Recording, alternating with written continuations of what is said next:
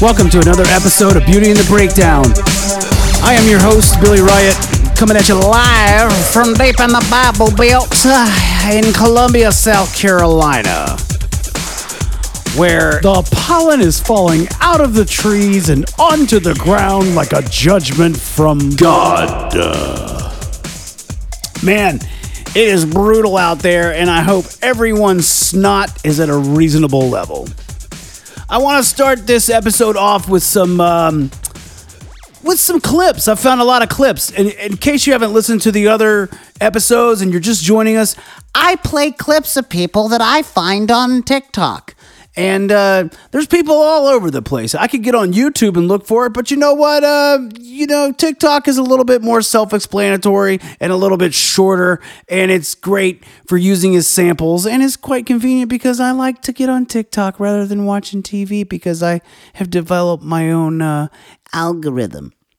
So I'm just going to play some clips that I've found during the duration of this episode.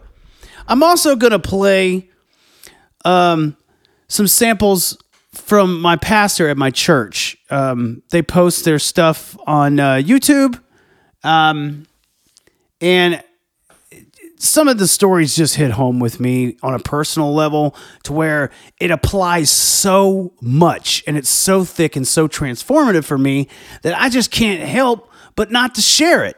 And so I'm going to play this first clip of this dude, and I want you to hear what this guy has to say about his church, okay? Check it out. I have to say this. If you show up to my church and I can tell you've been drinking, or that you just barely came in from the bar, or you're on drugs, or I know that you've been doing bad things, I want you to know I'm going to come up to you, I'm going to hug you, and I'm going to welcome you to church, because that's exactly where you need to be. And that is exactly the only right response whenever you walk into that building, is for people to come up to you and hug you and welcome you and ask you how they can help you and pray for you. I remember the first time I walked into church, I was 45 minutes late, I was emaciated from drugs, I was barefoot, I had long hair, and I was wearing an Iron Maiden t-shirt. And I thought, I'm gonna get struck by lightning.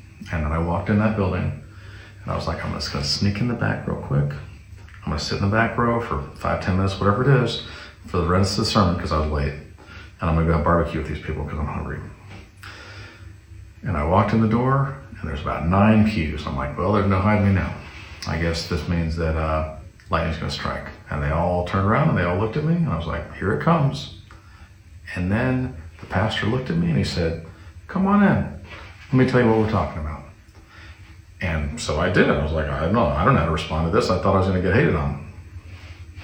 And I came up and sat in the front row, and he preached on his whole sermon. And at the end of it, he said, does anybody need prayer? And I'm thinking, I do. But I had all these excuses. And the guy next to me is nudging me. He goes, get up, man. He's talking to you. And so I stood up and we prayed. And he said, what can I do for you, young man? I'm like, well, I think I want to be baptized. He said, why is that? I'm like, because I'm a sinner. And I just started crying. So we prayed. And he turned me around and he said, all the angels in heaven rejoice when even one sinner comes to repentance. And I can hear them shouting for joy for this young man. I want you all to come up here and welcome him into the family of God. And then they did. They got in a line, and they came up and they hugged my neck, and they shook my hand, and they gave me scriptures, and they welcomed me into the family of God, and they were kind to me, and they treated me like a person. And that is how you should be treated when you walk into church. So if you come to my church, I just want you to know that's how I'm going to treat you. I love you guys. Isn't that incredible? I think that is so warm, welcoming, beautiful. Isn't that what everybody wants in life? Is to be accepted, is to be loved, cherished, have friends. I mean, most of the time, if you're down and you're depressed and you don't want anything to do with anybody, you're still lonely and you want some kind of companionship. I was at church last Sunday. And the pastor, it wasn't the title of his message, but he said something that really stuck out to me. And he said, is Jesus your janitor? And I laughed at first when I thought about that, because I remembered the janitors that I had when I was in school. And he gave the analogy of when he was in school, you never really talked to the janitors. You never really hung out with the janitors, You just saw them every time somebody, threw up or, spilled something. I don't want to take all the credit from the sermon. I would rather play the clip of my pastor talking about the janitor. And then I'm going to back it up with my own story about a janitor. So check this out. So there's a special place for those that press in for intimacy and for those that love the return of the Lord. That's why I keep preaching. I started this about, 5-6 years ago. I said the rest of my ministry is going to be devoted to getting people to move into an intimate walk with Christ. That is the vital thing, and there is a reward for those that will prioritize intimacy. You see, when we prioritize intimacy, He is the Lord of Lords. If we don't prioritize intimacy, then He's our janitor in the basement. He's crisis manager. I remember Mr. Richardson in my elementary school. Quiet man, unassuming. I think I could count on my fingers the number of words I heard him say in 6 years at Agnes McReynolds Elementary School. He was a wonderful man, but you almost never saw him until somebody threw up, or somebody wet their pants, or somebody spilled a tray of food, or knocked over the paint on art day. And then the teachers would call, and he would come with his mop and his bucket. He'd clean up without a word, and then he'd leave. And we were happy. We had him till the next crisis. We want to be sure, we'll go to heaven because we go to heaven by the grace of God. But when we go to heaven, we want to be sure we know Him as something more than the janitor in the basement. We want Him to be the Lord of our lives. That's the crown of righteousness. I wanted to name this episode Jesus the Janitor, because when I heard my pastor say that, give that analogy, I thought to myself, boy, did I ever have a time like that. Because I used to, as you heard in the previous episode, I had a good walk with the Lord for a while. I didn't come to the end of my ropes during that portion of the walk, but after I let myself go, chose not to necessarily, how do I say it? I still believed in God. I didn't get bitter with God. I lost a lot of things in my life. I got hit with some hardships. I never shook my fist at Him. I never got mad. I never cursed God. But then again, the way I chose to live was very self-destructive. And that way in and of itself was a denial of God. I didn't make Him Lord over my life, And just to be clear for those that, don't understand that spiritually, it's not like you don't have a say or what to do in your life. It's like that same pastor, I heard him say once, when you decide to become a Christian and you follow Christ wholeheartedly, you can still sin. You just don't enjoy it anymore because He's alive in you and His word doesn't return void, and it's real and it's intimate. When you stop caring about the intimacy and you stop diving into the things that can expand your horizons to understand the things of God, it becomes distant. It becomes something that you might still hold on to and cherish from time to time. God forbid you just turn into one of those people that, just goes to church when you're supposed to go to church, like Easter, Christmas, or some baby dedication or something like that. I'm not fully condemning it. I'm just saying, wow, you're really not plugged in, on a daily basis. Because going to church should be something that you enjoy if it's a good church. Some people for a long period of time go to what they think is a great church, and some of the people that are involved there really hurt other people. No one's perfect. I was hurt by some folks that I used to go to church with, but you know what? I believe in God more than I believe in them. So they're not really in my life anymore. They're kind of scattered and sent abroad. I don't know where they are, and I'm not going to chase them down. I don't hold any bitterness against them. But for a while, when I unplugged myself from God, and I'm talking about personally, and I chose not to live that life anymore. I chose not to wake up every day and be in his word. I chose every day to drink more. Reminds me of that old George Carlin joke. You know, things you never hear. Dad, you really ought to drink more. That was me. There I was. Just, I'm so glad I'm not doing that anymore. But I would like to give an analogy to a personal story that I have about Jesus being the janitor. When I was in elementary school, there was a janitor at my school by the name of Mr. Baxter. Everybody loved Mr. Baxter.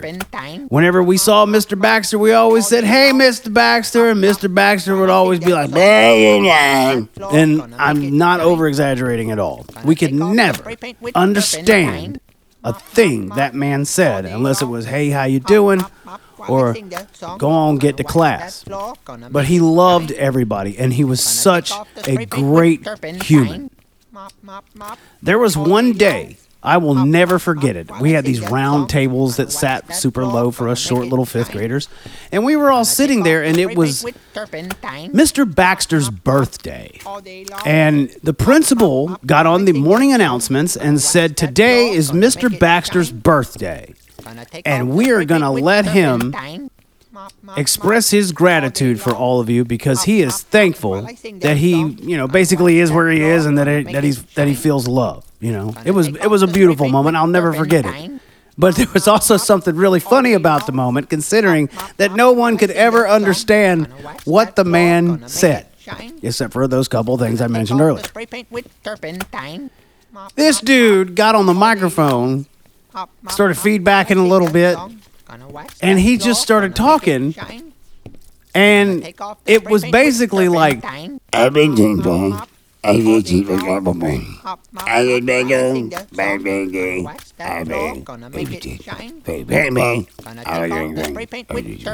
then the principal got the microphone back and just said, "Thank you, Mr. Baxter." I've always remembered that moment. It never really occurred to me that I could use that as an analogy and how it would fit about my life with Christ. There are lots of pivotal points that I had in my life while not necessarily daily pursuing God. And I longed to have the feelings back. And I knew that I just needed more of God in my life. I was scared to death for a long period of time when I heard things or remembered the things that I read in the scripture, like, basically, if you believed and you backslide, then you're going to be worse than an unbeliever.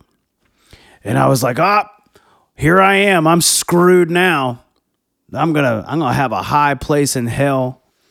It's like I officially have a backstage pass to the lake of fire. I love the story of the prodigal son because I don't necessarily think that it's about us being born and then finding God. Because God's love is so deep and so wide and so amazing that I think as we give our lives to Christ, they talk about us or him lifting his hand from our lives sometimes, letting us go a certain way. As a parent, there's been plenty of times where I've been like, all right, you're not going to listen to me. You go on over that way and you see what it does to you. And when you come back over here, I'll be right here waiting on you because I love my child.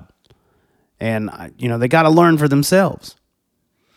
And I think a lot of the times that's what the story of the prodigal son is. I love that story, and I'm not going to elaborate on it too much on this episode because I want to focus on the janitor thing. In that time period between my seriously dedicated walk, my backing away, and to now, I always thought that I just needed God and that I could never, ever get him back again because of the way that I wanted to live and I could not get away from it.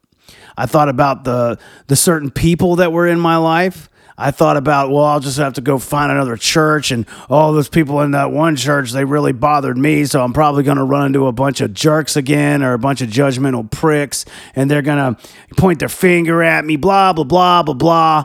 And the more that I started going through life not following God, I drank more, and I was very self-destructive. And I started judging others that were twice as self-destructive as I was, but in all actuality, they weren't. We're all there together. But I started feeling that maybe I could not go back. I couldn't run back. I couldn't drop everything and just go back. It says come as you are, right? So as you heard in that first clip of that one dude, he was tore up. He was drunk, and he just walked into a church. And he knew he needed to be there. So me coming back and facing the things of God, I knew what was going to open up in my life.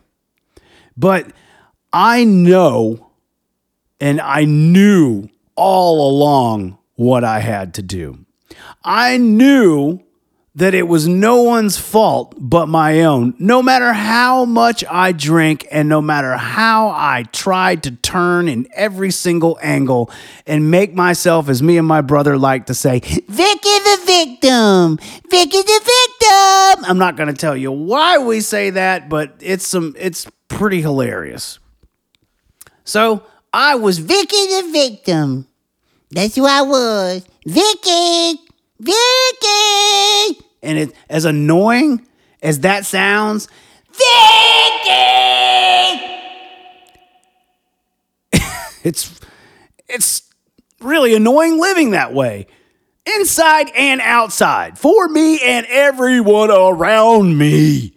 How does that teach my kids to live? How does that teach my wife what kind of home we need to have? How does that work at work? Being a victim of everything. Getting online and crying about stuff. I mean, holy crap. Some people just need to shut up. I needed to shut up. Calm down. Have some dip. That's why I'm so glad that I have Philippians 4, verses 6 through 7. You want to know what it says? In case you didn't listen to the other episodes, this is what it says. Check this out. It says, do not be anxious about anything, but in every situation by prayer and petition with thanksgiving, present your requests to God. And the peace of God, which transcends all understanding, will guard your hearts and minds in Christ Jesus. I like peace. I like God. I don't have a problem with either. I have problems with people. I say to myself all the time, I don't want to be like those people. I don't want to be like that. I say that all the time. And as a matter of fact, whenever I got back into reading and I picked up my Bible and I blew the dust off that thing and I started reading and I started praying and he showed up, I went from saying, I'll never go back to church because those people suck. I started looking for a church. I knew I needed to go. There's good people in churches. There's bad people in churches. It's like the whole cop thing, like one cop does something wrong, they seem to be all bad, and then the whole nation's flipped upside down. Well, when a couple of Christians go around with signs saying God hates fags and you're going to burn in hell, it really puts a lot of bad taste in people's mouths. and causes, like I said earlier, for the kingdom of God not to be able to function and to do its job. Because if you look at the things of Christ and you look at his characteristics and how awesome and lovable he is, and just, if you just stuck with that, if you just looked into that, I think you could open up avenues for yourself and realize that it's okay. It's okay. It's okay to seek out the beauty in God. All that fire and brimstone stuff is just so, 1955 called, and they want their Jesus back.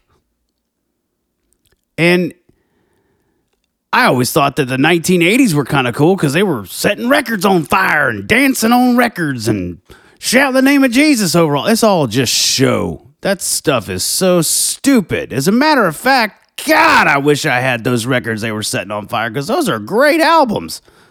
I've said to myself for a long time, I was just like, I want to go where the good albums are. Just another hell joke. I saw something one time that actually, it was a post that somebody had made that they saw a bumper sticker that was so profound, and I read it, and then I started believing in it, and I actually convinced myself because I believed in it. But the bumper sticker actually said, Jesus saved me from your followers. And as much as I didn't like the people in the church, and I didn't want to be surrounded by it again, that was all me convincing myself that I did not need that because I had not been saturating myself in the things of God. And I'll tell you what, whenever I started reading and praying again, man, I started looking for a church, even though I said I wasn't going to go. It's like the words to that old Screeching Weasel song, we become what we hate. Isn't that weird?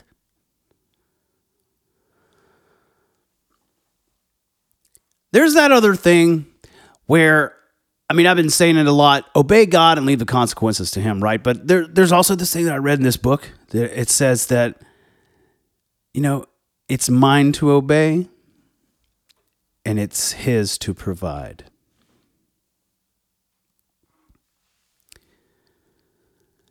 I wonder about the janitor situation because when I heard the analogies and the stories, it fit to me like this. No one ever saw Mr. Baxter usually unless, like my pastor said in that clip, like unless somebody threw up, spilled something, somebody fell right next to him and he was like, that makes my throat dry. But, it makes me wonder, the way that he talked and no one could understand him. It was awesome and it was funny.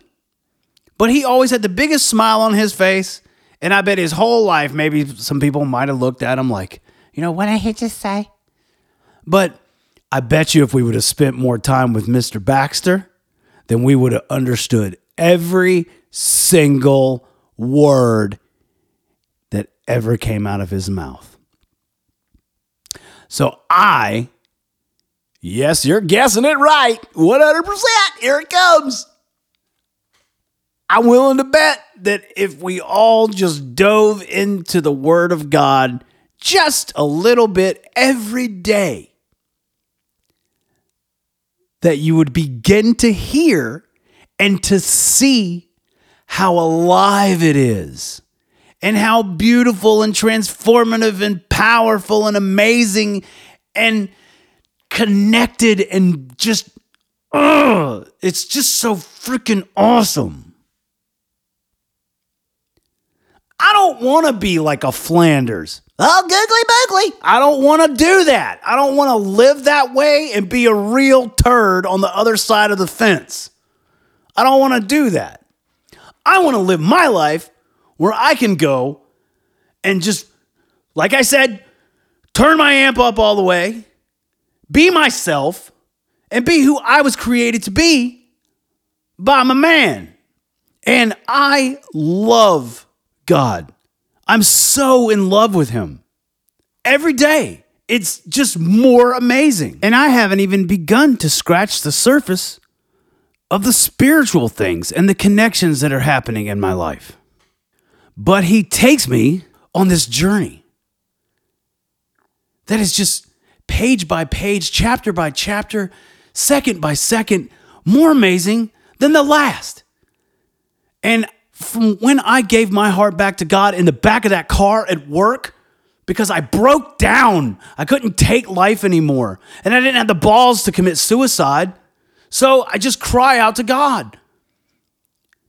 And the way that he showed up and took things from me that I never even asked for him to remove have just blown me away. And I don't understand how, but every day I just wake up and I just dive into his word. Some days I get an hour. Some days I get 3 hours. Those are really awesome days. Some days I sit in a chair until my ass hurts so bad that I think that I need to go apply for a handicap parking pass for my car because it's difficult to move around.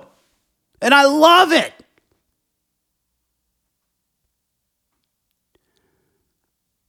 So, as I said, in the last episode, I'm a little animated. So I'm going to be animated a little more from time to time. I hope you find joy and relaxation in the intensity here. Found another clip I want to play.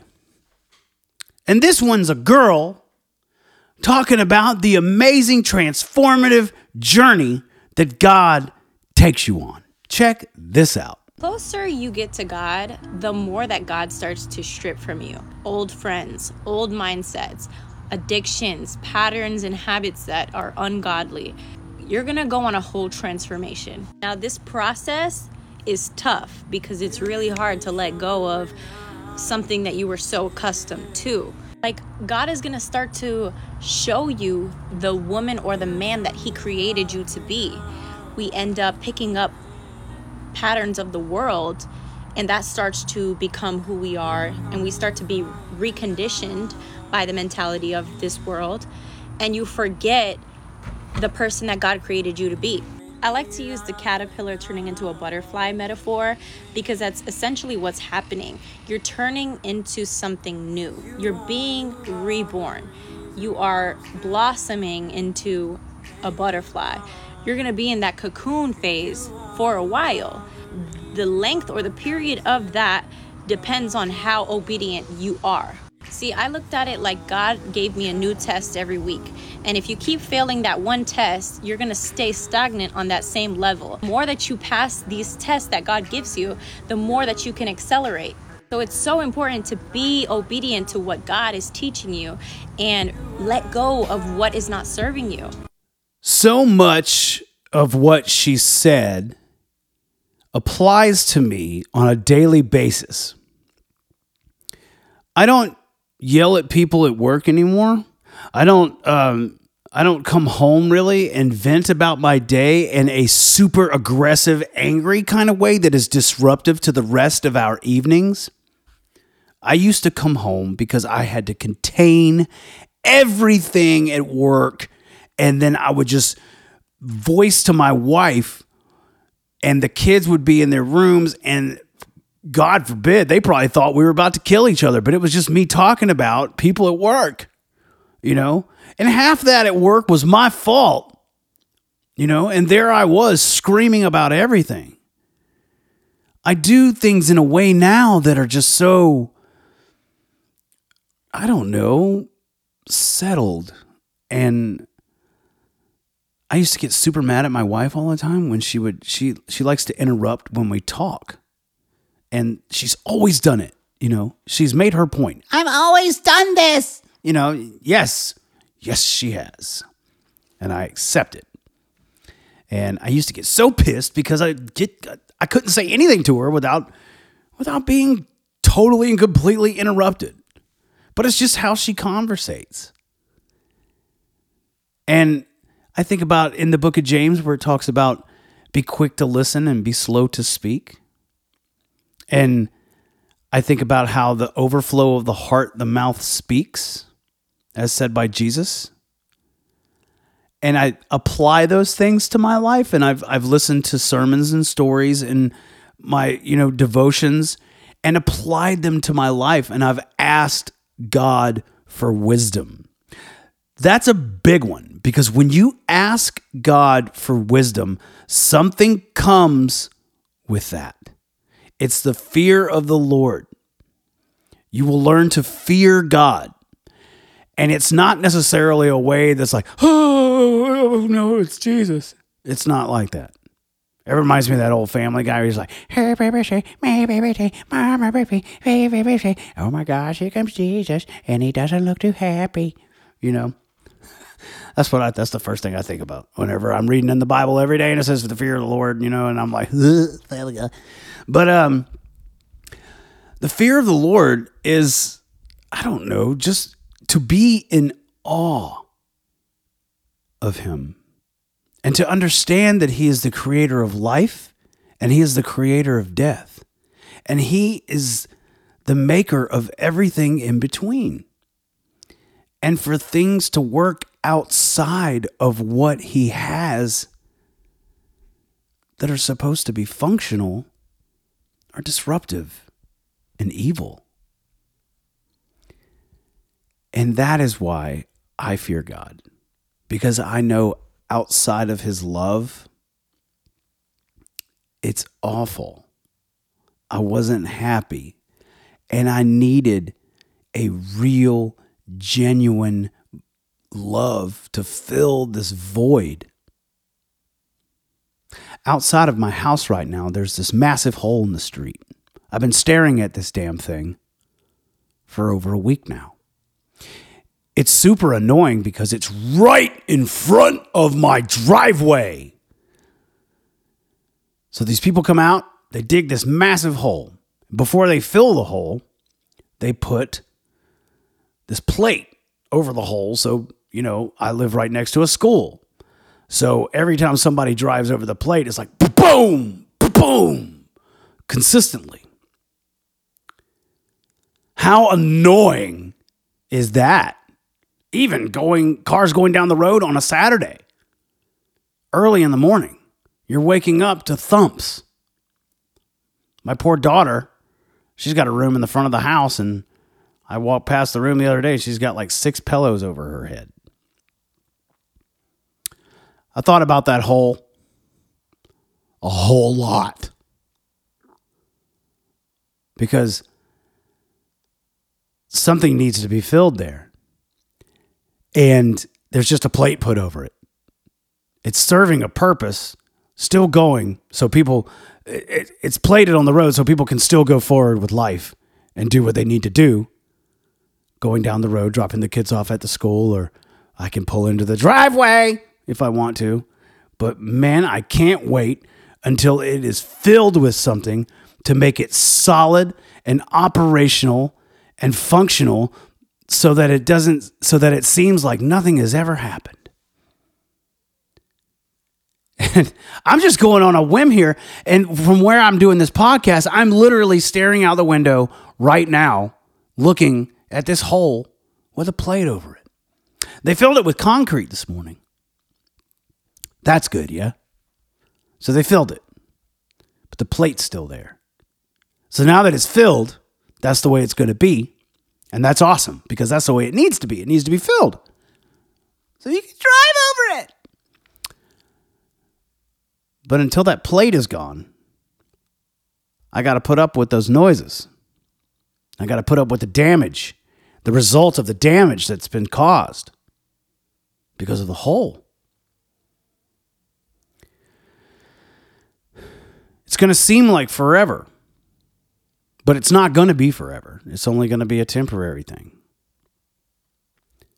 And I thought, man,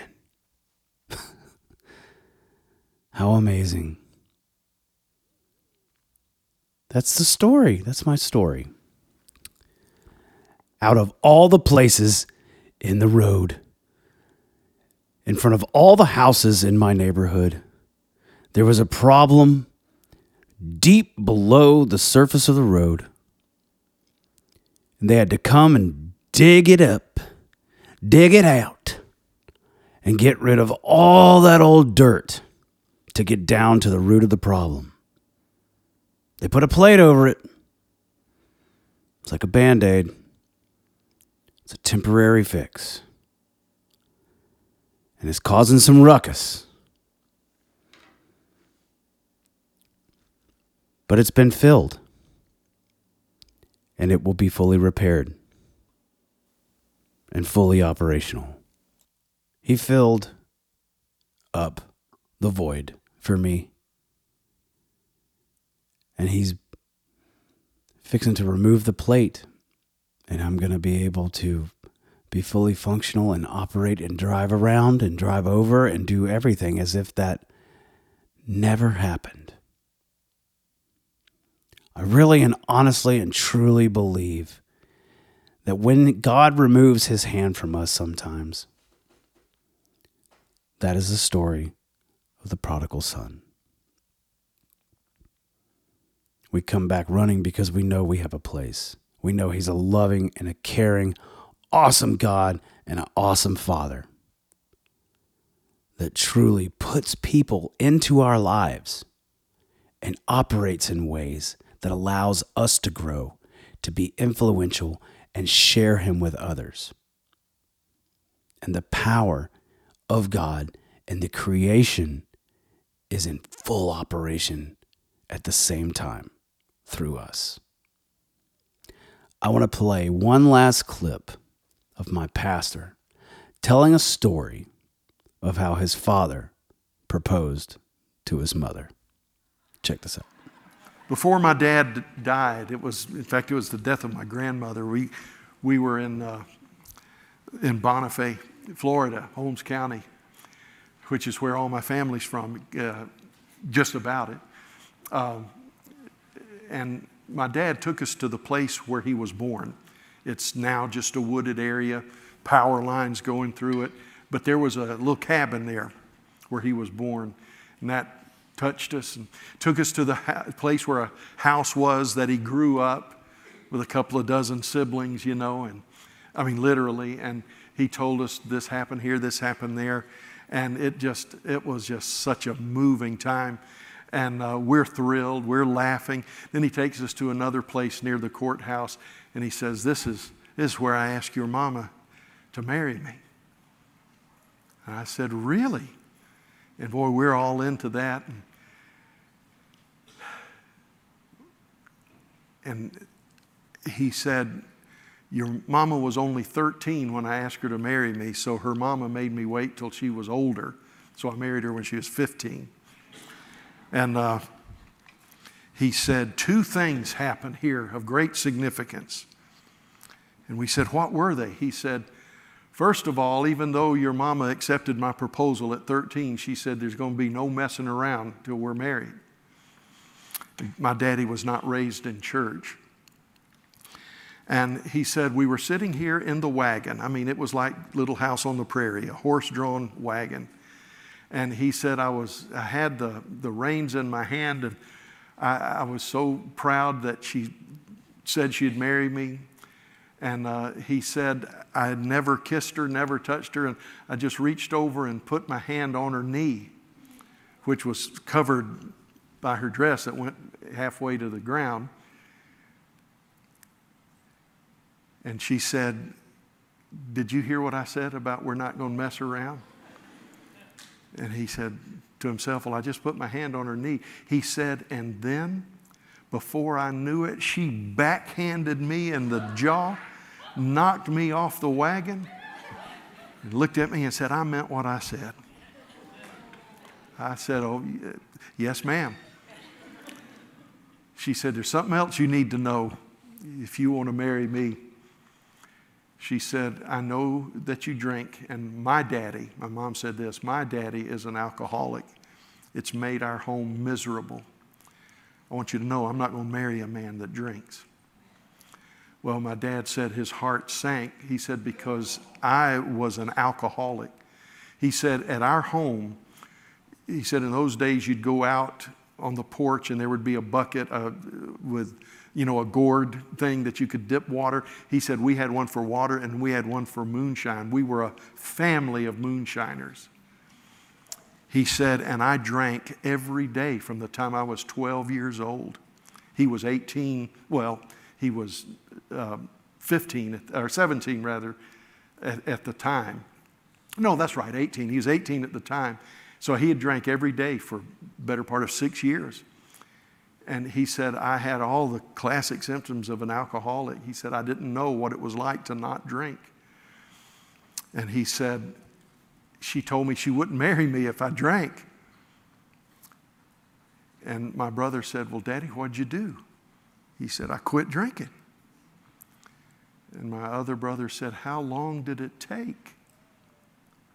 He looked at us and tears flowing down his cheek. He said, boys, it didn't take any time at all. I quit that moment. I never took another drink. And they said, how did you do that? He said, I looked at a woman that I knew I couldn't live without, and I had to decide, did I want the hooch or did I want Eunice? He said that I wanted Eunice. And I thought, this doesn't happen. This does not happen. And he said, one of them boys in the Old Testament wanted a wife and he had to work for 7 years for her. He was talking about Jacob, but he couldn't remember who it was. He said, the Bible says that it was only like a few days to him because he loved her so much. He said, I reckon I just loved your mama so much that alcohol lost its grip like that. And I believe the Lord helped him. I do. But my daddy wasn't even a Christian at the time. But I believe God helped him. And what I'm trying to tell you is that some of us need a getting knocked off the wagon moment. Not for putting our hand where it doesn't belong, but for discovering there's something that happens when love is present that doesn't happen. We teach discipline, and there's a reward for discipline. But I want to tell you, discipline is the lowest form of devotion. Doing it because I have to, doing it because I'm making myself. But when you love, no cost is too great. I was sitting there with my wife during the sermon, and when he mentioned how that man quit drinking because he made a choice, because he loved that woman, it reminded me of the last night that I drank alcohol. I stormed out the door on the way to the store. She thought I was going to go to another bar because I came home drunk and I was supposed to be home hours ago, blah, blah, blah. You've already heard the story. But she basically opened that door up before I got in that car and told me that if you don't quit drinking, you get the F out of here and don't come back. It hit me so hard, and I was so disappointed in myself. And I had tried so long to quit. And I knew deep down inside every moment that I needed God, that I didn't have him, that I didn't pursue him. And boy, oh boy, I tried to get him out of the way, ignore him, ignore other people that would talk about him. I was the guy online that, said thoughts and prayers and all that crap because I thought I was just awesome. Blech. But I love Amelia.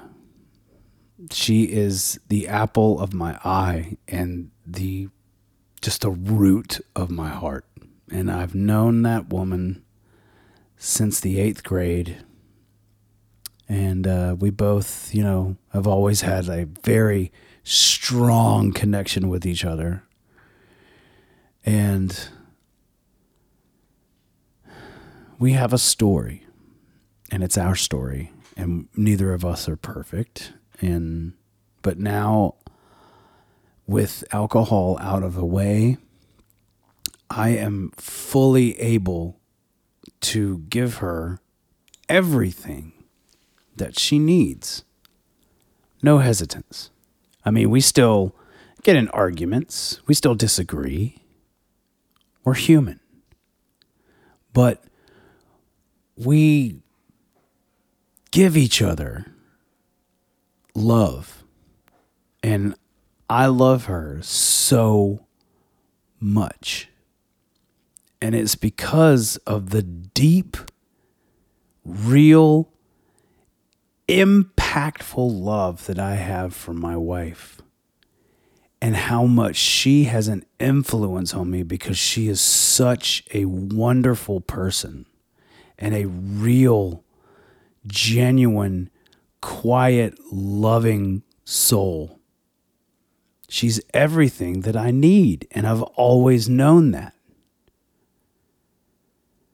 And to have her and God, which puts her like, compared to God is just, sorry, Amy, but God's awesome. And oh man, Amy didn't create the universe. God did. But I believe with all my heart, God gave Amy to me a long, long time ago.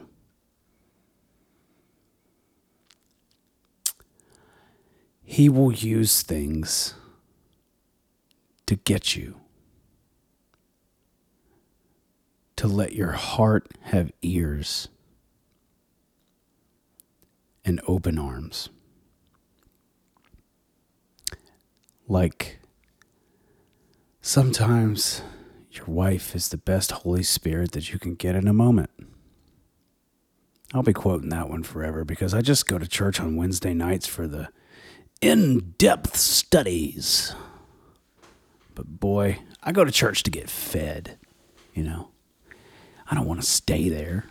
I just want to go and get fed and then go out in the world and be me, but have God inside of me. Because it works.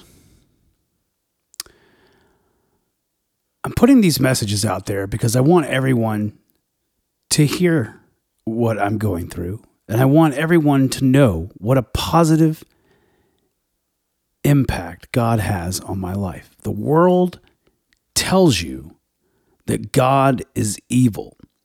And you see things in the news and social media that people are doing horrible things in the name of God.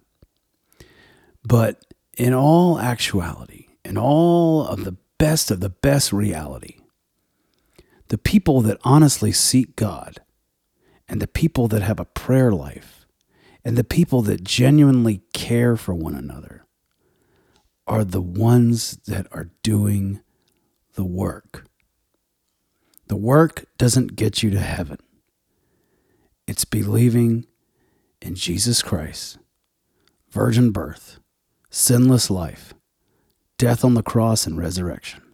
That's what gets you to heaven. It's as easy as that. I love The Chosen. I think it's beautiful. There's a lot of Christian media out there that blows. But The Chosen is special. And if you haven't started watching it yet, you should check it out. There's all kinds of flashbacks to the Old Testament, when the Israelites were in the desert and they were getting bit by vipers. A man made a bronze snake and put it around a stick. In The Chosen, it shows like a shape of a cross, but because the Lord had commanded for the people to be healed of the snake bites, all they had to do was to look up at the image of the snake. Well, in the New Testament, before Christ went to the cross, he said that, as Moses lifted up the snake in the desert, so the Son of Man must be lifted up. It's that easy. It's just believe. Just believe. If you're looking for something to believe in, and you're listening to this just by chance, you should ask him to show up. Show up in ways, if you're doubting in your heart, to help you with your unbelief. Or maybe you just want to shut the door to your car and get away from all that's around you like I did and just cry out to God. And within seconds, it changed my life. Seconds, dude. Seconds.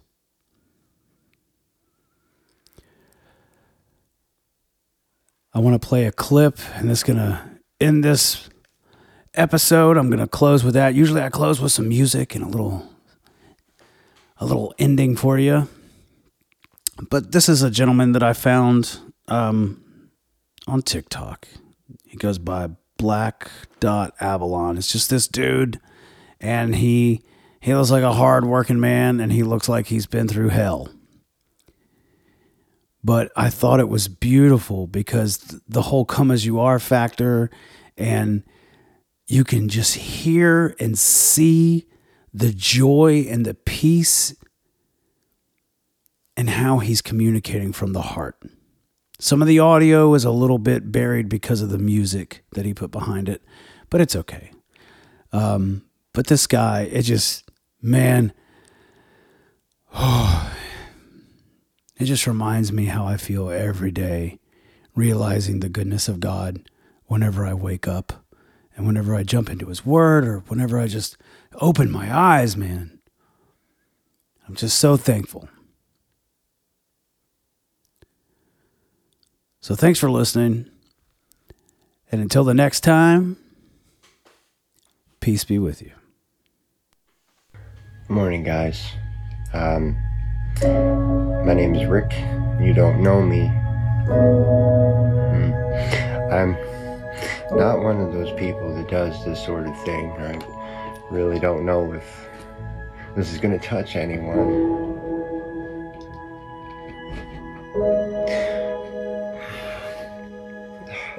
When you step out of yourself and you do things that are different, you get emotional, and maybe that's fear, I don't know. I think that we spend so much time wrapped up in how other people perceive us that our fear makes us not do things and not fulfill our purpose.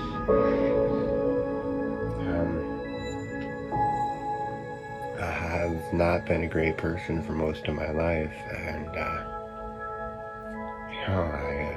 have a lot of regrets. I've been led astray, and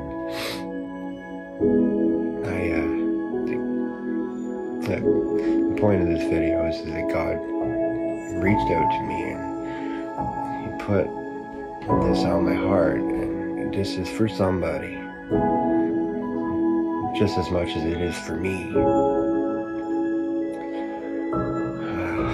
Word from Proverbs 16, verse 1 to 4. The plans of the heart belong to man, but the answer of the tongue is from the Lord. All of the ways of a man are pure in his own eyes, but the Lord weighs the spirit. Commit your work to the Lord, and your plans will be established. The Lord has made everything for its purpose, even the wicked for the day of trouble. I don't know what that means to you, but as a person that has continuously struggled with this purpose for years now, I'm telling you, all you have to do is dig and look for it. Trust in the Word. Find yourself a relationship with God. Your life will get better. I'll see you guys later. God bless.